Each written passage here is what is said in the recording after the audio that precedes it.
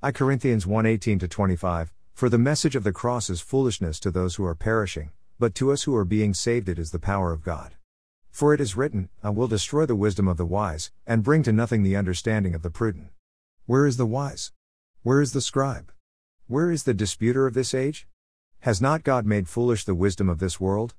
For since, in the wisdom of God, the world through wisdom did not know God, it pleased God through the foolishness of the message preached to save those who believe.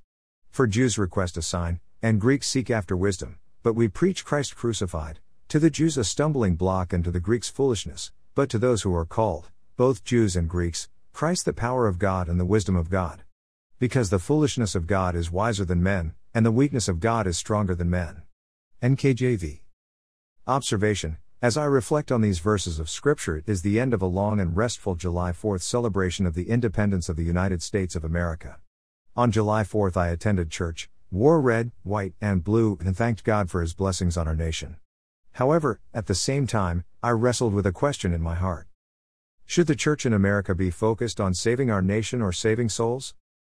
As a Christian, a conservative, and a patriot, I long for the America that I knew as a small child. Gone are the days when our flag, national anthem, and Pledge of Allegiance bring our nation together in unity of purpose and solidarity. While these things daily slip away, I have watched the church focus more time on saving our dying culture than on reaching lost souls. This is a peculiar thing indeed. I think it comes from our personal insecurity of losing a culture that embraced our values and affirmed our faith. How did we get from there to here in a mere 60+ years? As our culture slips away, the church feels the pressure to do something about it. Yet, voter education, turnout, and conservative efforts have not seemed to make a dent in the fast and rapid slide to the left. Meanwhile, every year churches have gathered for a national day of prayer. Yet, these prayers have not seemed to work either. Please don't misunderstand me. I believe in the power of prayer. Paul exhorted Timothy to pray for our rulers and all those in authority over us. Yet, our prayers have not been for their salvation. Our prayers have been more focused on turning the cultural tide to our faith and values. Whatever happened to the mandate to preach the gospel and be soul winners? While the world slides down the unstable sandy cliffs of cultural malaise, the church huddles and tries to come up with a strategy to stem the downward spiral. We are trying to change the whole and have almost completely forgotten the part. Jesus always emphasized the importance of the person, the single soul, the individual who was sick and needed a physician, the lost lamb, the lost coin, and the prodigal son. What do you think? If a man has 100 sheep, and one of them goes astray, does he not leave the 99 and go to the mountains to seek the one that is straying? And if he should find it, assuredly, I say to you, he rejoices more over that sheep than over the 99 that did not go astray. Matthew 18:12-13 NKJV. I find it very interesting and challenging to consider that neither Jesus nor the apostles tried to save their culture. Their focus was on preaching Jesus Christ and Him crucified to all who would hear, so that those who were called of God would be saved.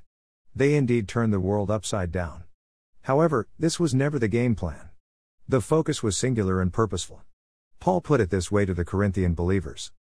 And I, brethren, when I came to you, did not come with excellence of speech or of wisdom declaring to you the testimony of God. For I determined not to know anything among you except Jesus Christ and Him crucified. I was with you in weakness, in fear, and in much trembling. And my speech and my preaching were not with persuasive words of human wisdom, but in demonstration of the Spirit and of power, that your faith should not be in the wisdom of men but in the power of God. I Corinthians 2:1-5 NKJV. Paul never expected the Roman government, nor the Jewish leaders to embrace his message. He knew that preaching the cross, Jesus Christ and Him crucified, was repugnant to both groups. The Jews saw the cross as degrading and a curse. The Greeks saw the cross as intellectual foolishness. For the message of the cross is foolishness to those who are perishing, but to us who are being saved it is the power of God. For Jews request a sign, and Greeks seek after wisdom, but we preach Christ crucified, to the Jews a stumbling block and to the Greeks foolishness, but to those who are called, both Jews and Greeks, Christ the power of God and the wisdom of God. The powerful point of this statement is that the gospel was never intended to change governments.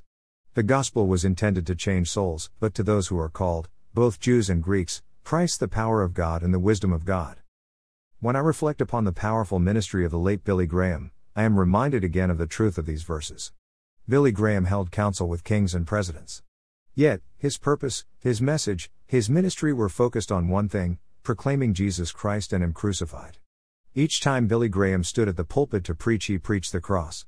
He spoke boldly of the reality of hell, the certainty of heaven, and the only way to bridge this gap, faith in Jesus Christ.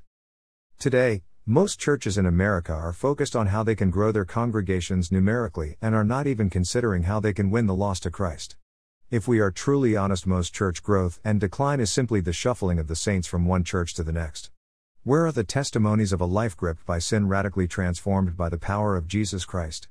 Why have we been waiting in our four-walled sanctuaries and neglected to go to the highways and the byways? A culture declines because the moral fiber of its citizens declines. The answer is not found in government. It is only found in the human heart. A changed heart is needed before there can be a changed culture. We have put the cart before the horse, gone fishing without any nets, and become comfortable in our holy huddles as we sing, pray, and watch the world go to hell in a handbasket. Here are the facts from I Corinthians 1:18-25. 1. Conventional wisdom has always rejected the message of the cross as foolish and irrelevant. 2. The message of the cross is the only message we have. 3. God uses this message to transform the hearts of those He has called to salvation. 4. We do not know who He has called, so we must proclaim the gospel to every person. 5. When we focus on souls by proclaiming the message of the cross of Jesus Christ, the Holy Spirit shows up and those who place their faith in Jesus Christ are radically transformed. 6.